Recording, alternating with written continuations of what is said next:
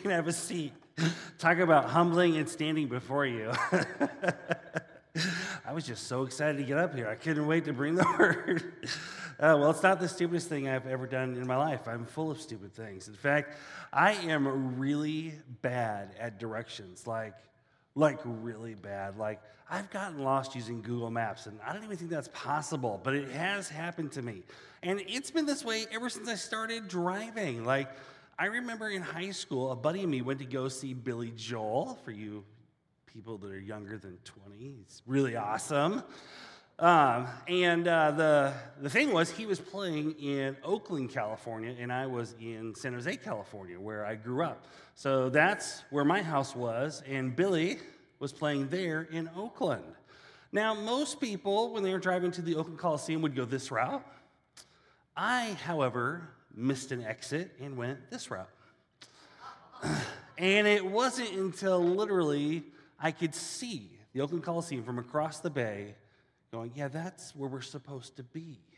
So I knew I had to exit and change directions right away if we were going to get to the show on time. And you know, when it comes to the good life, I wonder if we're going in the right direction. I mean, we all want the good life, and like we, especially parents and grandparents, we want our kids and grandkids to have and experience the good life.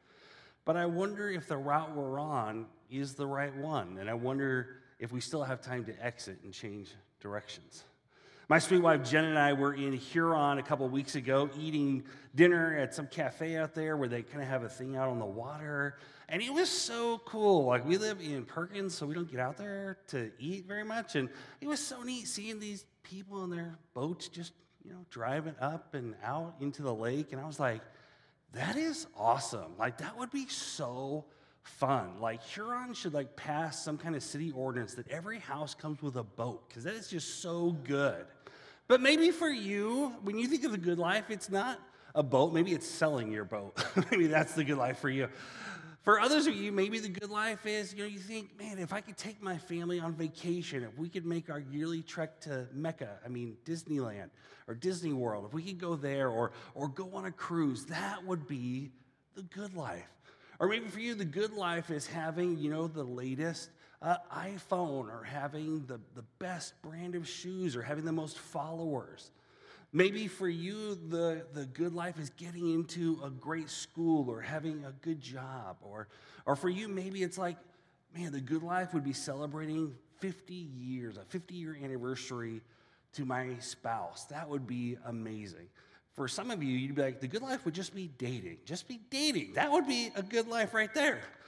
For some of you, the good life is having a great car or a great house, or having your investment portfolio quadruple in size. Or maybe for you, the good life is having the Browns win the Super Bowl. I don't know what it is for you. But for the great life, that's what we've been talking about. We've been talking about the good life these last few weeks.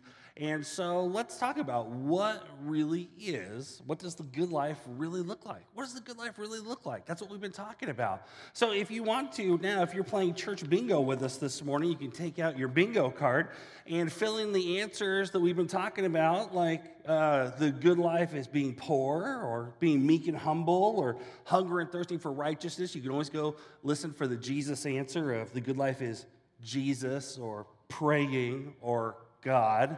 And same way to win, across or down or across. And don't forget your gray space in the middle. None of you guys have this? Okay, well, we'll do something different then. We'll talk about Joseph. And when I say Joseph, I don't mean Jesus' stepdad, although he must have been amazing. We're talking about Joseph in the book of Genesis. Jacob, otherwise known as Israel, his son. So Joseph's story is so long. There's no way I can cover all of it, but I'm going to try to give you the Reader's Digest version of it. And I realize, just saying that, there are many of you who don't even know what Reader's Digest is. So I'm going to give you the Sparks Notes version of Joseph. So Joseph was the second youngest boy out of 11 other boys and a girl, and he was his dad's favorite. And why do I know he was his dad's favorite? His dad made him a special coat.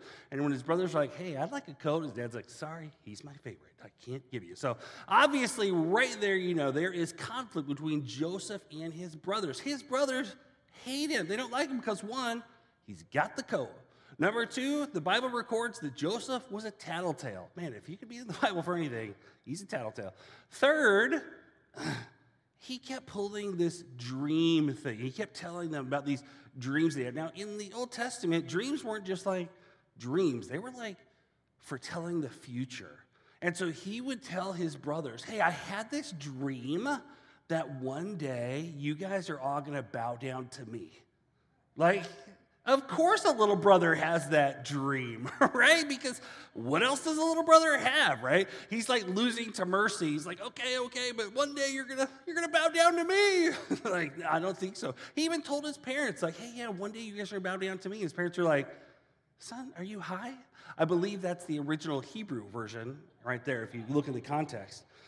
So one day, Israel's like, hey, Joseph, I want you to go check on your brothers. What are they doing at the herd? So the boys were out there shepherding the sheep, which is an exciting job. And they see Joseph, and they have had enough of Joseph and his dreams. And so they're like, hey, here comes Joseph. Let's kill him. Let's kill him, and there's an empty well. We'll throw his body in the empty well. Let's do it. And they're like, yes, let's do it. So Joseph comes, and like they're about to do it, and one of the brothers, Judah, he's like, hey, maybe we don't kill him. Maybe we just go with the empty well, because I like that idea. It's good. We'll just rough him up, throw him in the well, leave him to die.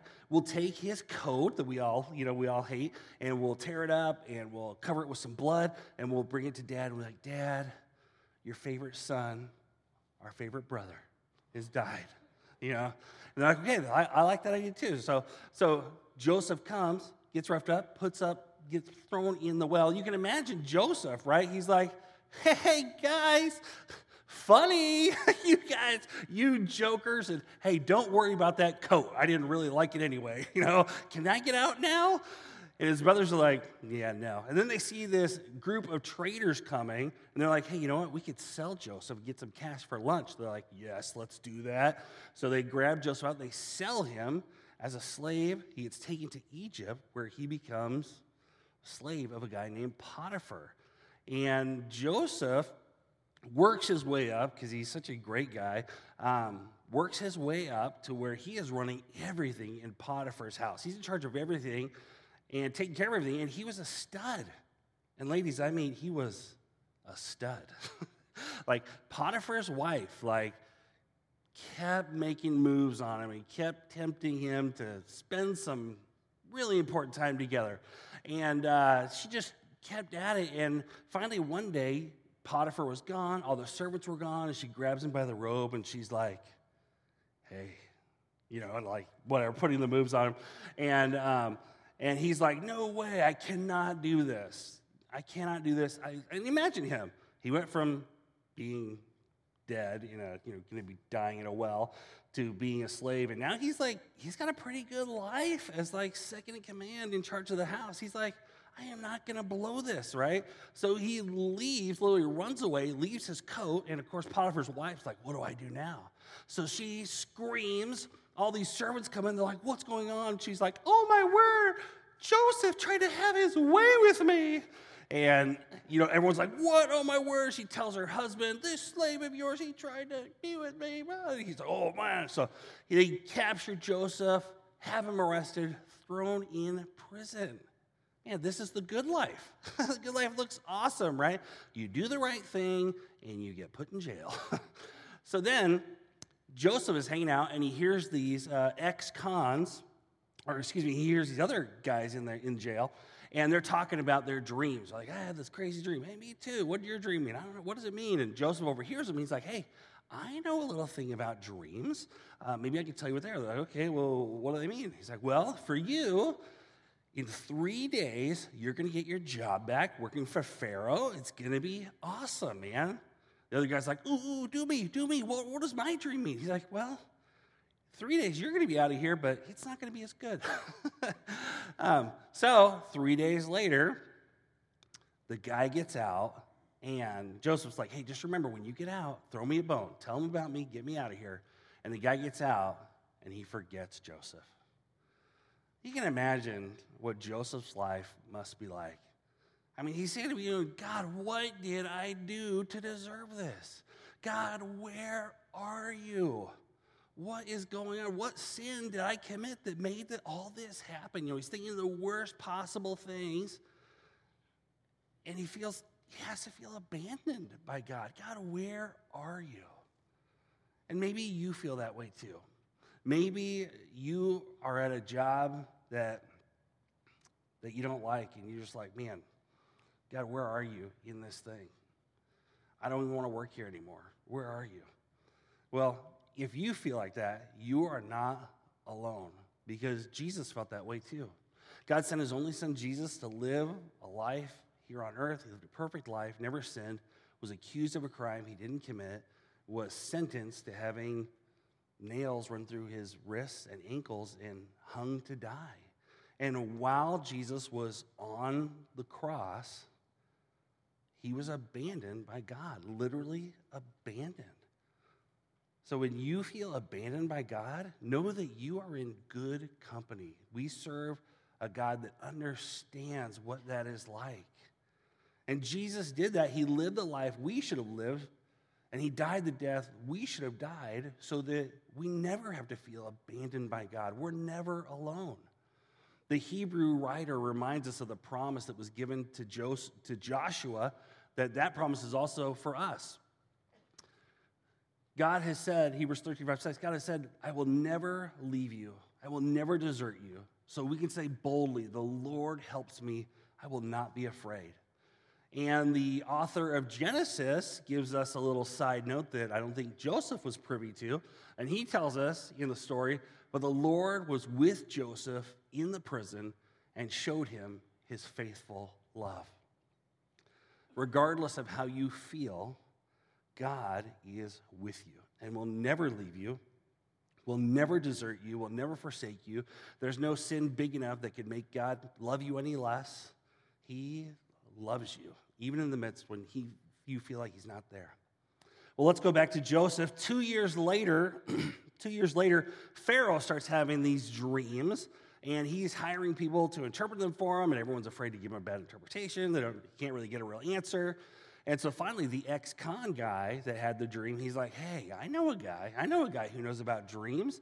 Yeah, he told me my dreams, and they came true. Maybe he could tell you. And Pharaoh's like, well, what are you still standing here for? Go get him, right? Okay, yeah. So he goes and gets Joseph, and Pharaoh's like, hey, here you can interpret dreams. And Joseph's like, well, I mean, I can't do it. God can do it, but maybe God will tell me, won't tell you.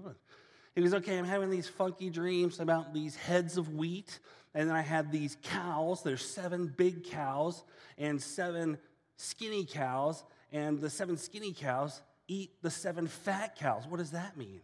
And Joseph's like, I don't know, eat more chicken? No, of course he doesn't say that, right? He's like, well, the 7 fat cows represent 7 years of incredible harvest. We're going to have so much food.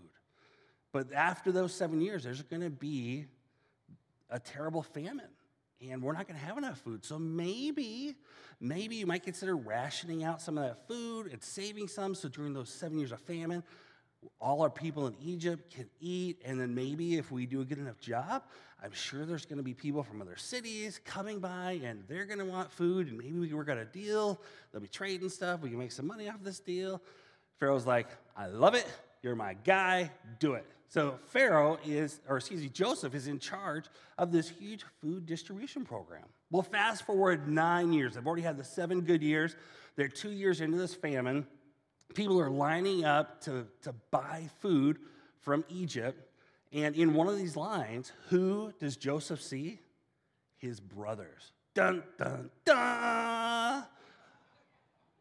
So he sees his brothers, and he said, hey, guys, I need you to get those guys, bring them into here. I'm going to talk to them over there. They're like, okay. And like, hey, you guys need to come with us. They're like, what did we do? We didn't do anything. We're just trying to buy this stuff. And so they go into this room, and they're sitting there going, what did we do? Why are we in here? And Joseph comes in, and it's been so long, they don't recognize Joseph. And Joseph is the one in authority. He's standing there, and his brothers bow down to him. And right there, it all connects for Joseph, going, my dreams, this is it. My brothers. And all of a sudden, not just my brothers are bowing down to me, but really a realization that all throughout this time, through being in the well, through being sold into slavery, being accused of a crime he didn't commit, sitting in jail, feeling abandoned by God, he realizes God has been there the whole time. God has taken care of me. God has worked this whole thing out. I was never alone. God loves me. This God of the world, he cares about me. And he is so filled with joy, he doesn't even care about his brothers. He invites his brothers into his joy. He kind of pulls some little funny stuff with his brothers, but after that, when he can't contain himself any longer, this is what he says to his brothers. I am Joseph, your brother whom you sold into slavery in Egypt. And right then, the brothers are like, oh my word, I wondered if that was, we are dead. We're going to get killed. And the brother's like, it was not my idea. They forced me to do it. He's like, I need to get out of this. And Joseph, he relaxes him. He's like, but don't be upset and don't be angry with yourselves for selling me to this place. It was God who sent me here ahead of you to preserve your lives. This famine that has ravaged the land for 2 years will last 5 more years, and there will be neither plowing nor harvesting. God has sent me ahead of you to keep you and your families alive and to preserve many survivors. So it was God who sent me here, not you. What does the good life really look like? It's the joy of seeing the very living presence of Jesus in and through your life. What does the good life really look like? It's that excitement, that feeling of love, of knowing that the God of creation cares about you. And this isn't a feeling that you can purchase. This isn't a feeling you can win. This isn't a feeling that you can earn. This is the good life that God loves you and cares about you. Let me put it into a different way. The good life is the joy we receive, not what we achieve. It's the joy we receive, not what we achieve. Again, it is when you can look back and see how God has orchestrated all these events in your life and brought them to fruition, and he's been throughout all of them. There's been a string woven through all of them, this beautiful tapestry of your life, that you have been able to see, again, the very presence of Jesus in and through your life. And this often happens more in our times of suffering. And I know some of you are like, that's great, because right now I feel like I'm Joseph in prison. I feel abandoned by God, and my life is not going to change after your little speech, fat boy. So like, what is going on? I get it. You're experiencing incredible stuff. Again, some of you are in a job that you hate. You're like, God, get me out of this thing. I don't want to be here any longer. I've sent out resumes. I have done interviews, and nothing is happening. What's going on? Some of you guys are in a marriage, and you're unhappy. You're incredibly lonely. You want out. And you're like, God, what is going on? Why can't this end? Maybe you've lost someone, and you're not getting over it today. And you're like, why, God? Why is this happening to me? I want to encourage you to do this. I want you to think about a time when God has been faithful to you in difficult times. When was a time in your life when God was faithful to you and took care of you? Because I promise you, he will do it again. And you may not feel that way. You may not feel, I can't even think about a time when God took care of me. That's okay, totally understandable. I just want to encourage you, when you're driving, when you're thinking, just think about these things. When was a time when God took care of you, when he was faithful, when he was there with you? My dad's name is Larry Stilgebauer, and he's my stepdad. My birth dad's name is Tom Bardwell. He died when I was 8 months old. And I only have a few pictures of him, never met him that I remember, don't have any memories. And my mom was married and divorced a number of times, and when she wasn't married, there was always a guy in our family. And it was 6th grade when my mom and I were looking at a new church, and she joined the singles group, and she met my dad. I call him my dad because he's always been my dad. My dad, Larry. Here's a picture of the cute couple. Oh, so sweet, on our couch in our little condominium. So they were in love, and they wanted to do things right, so they went to premarital counseling with their pastor, and after meeting with them a number of times, the pastor's like, you know, I have counseled hundreds of people, hundreds of couples, and I've never told anyone not to get married until now. And he was serious. He's like, you guys, I know you want to get married. It's not going to be good. You really should consider not doing it. So my parents, the middle-aged teenagers that they are, will show him. I went off on a youth group winter retreat, and they went to Vegas and got married. And you know, that pastor, he could not have been more right. He could not have been more right. Are you kidding me? They fought all the time. Oh, my word. It was insane. Like, they would fight. My mom would go downstairs, and I would stroll into their bedroom, and I'd be like, so, Dad, when you get divorced, and he'd cut me off, Kenny, we're not getting divorced. I love your mom very much, and we're just having a hard time, but she makes me very happy. It's going to be okay. So when you guys get divorced, I want to live with you. And that guy, man, he stayed married to my mom for over 25 years until she died about 8 years ago. So crazy. And what a great dad.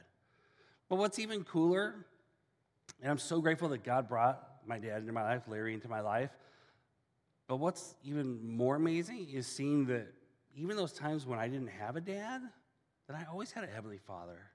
God was always taking care of me. What is the good life? What's the good life really like? The good life is about the joy we receive, not what we achieve. You know, our world offers us all kinds of roads to happiness, but none of those will give us the joy and the satisfaction that we so crave and desire.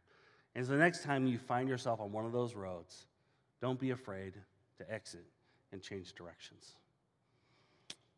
God, thank you for being so good to us, for being faithful, for being never abandoning us, Lord, for loving us no matter what. You are incredible.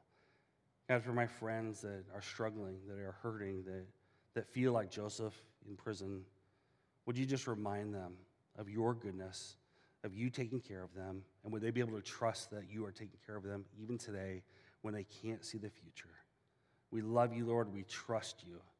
We pray these things in your name. Amen.